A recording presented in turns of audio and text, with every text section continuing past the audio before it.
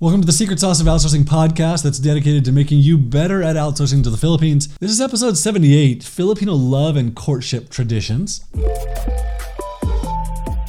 It's Valentine's Day, and I've already said multiple times, I'm not a holiday guy or a celebration guy. Halloween is my least favorite day of the year. If I had to rank them, Valentine's Day would be up there with it. I know a lot of people don't feel that way, but I do. However, this email isn't really about Valentine's Day, even though I'm recording it on Valentine's Day, and it's probably also out of order.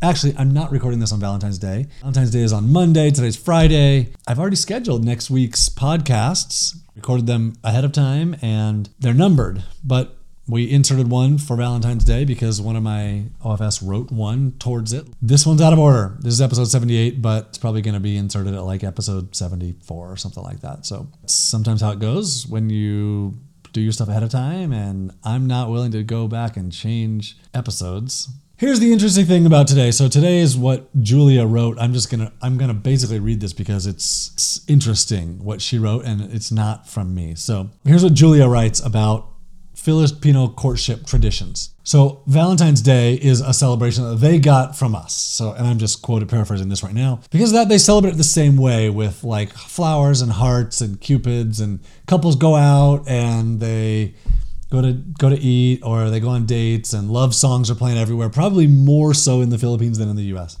Here's what she says. The jaded part of my brain thinks Valentine's is just a marketing campaign designed to sell more flowers and chocolate, but the romantic in me appreciates the love and courtship traditions that come out in full force on this day.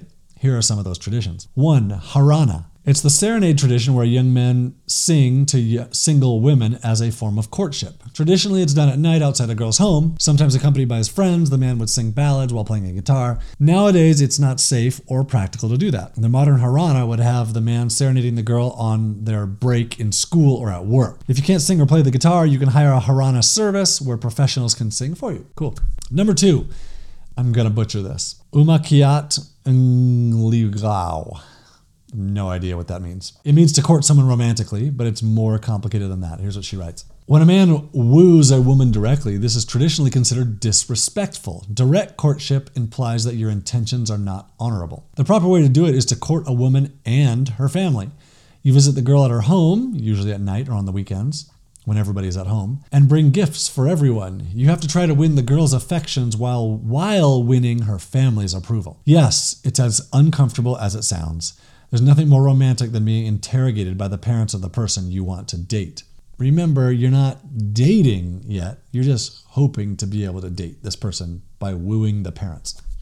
Continuing. That's why we, in the Philippines, find Meet the Parents movies so amusing. We can relate, but we're also relieved that we're done with that meeting early. Now, most Filipinos date, but a modern adaptation of this is still practiced by some. The guy goes to the girl's house, and vice versa, is introduced to the family, and announces their intentions to date. You can still date even if you're not introduced to the family, but it's polite to do the introductions first before you start dating. She says, I like this adaptation as a parent. I can't stop my daughter from dating when she comes of age. I would want to know who my daughter is dating. So number 3, this is an interesting one for me. Number 3, levels of in-laws. She says, that's the name I made up for the unspoken rule of what to call your parents, what to call the parents of your partner at different stages of the relationship. I included this on the list because many people change their relationship status after Valentine's Day. You're never supposed to call the parents of your partner by their first name. It's considered rude.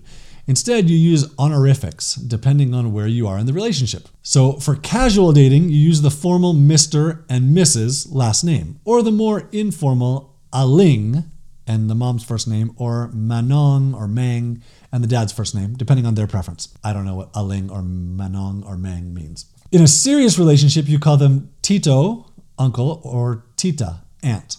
Why use Tito and Tita? It signals the level of closeness. You're not really family, but you're always welcome in their home. If you're married, you call your in-laws mom and dad, or mama and papa, depending on their preference. They'd be in the same level of importance or closeness as your parents. What happens if the relationship ends? Etiquette says that you can keep using the last honorific. Suppose the relationship was serious, but you broke off before getting married. In that case, you may continue calling your ex's parents Tito and Tita when you see them socially. It's different than the way we do relationship in the US. Usually meeting the parents only happens once you're serious in dating. There, you meet the parents and try and win them over before you date. I call my in-laws mom and dad. At first it was weird for me. It was awkward, but they're so dang good that it became so easy really quickly.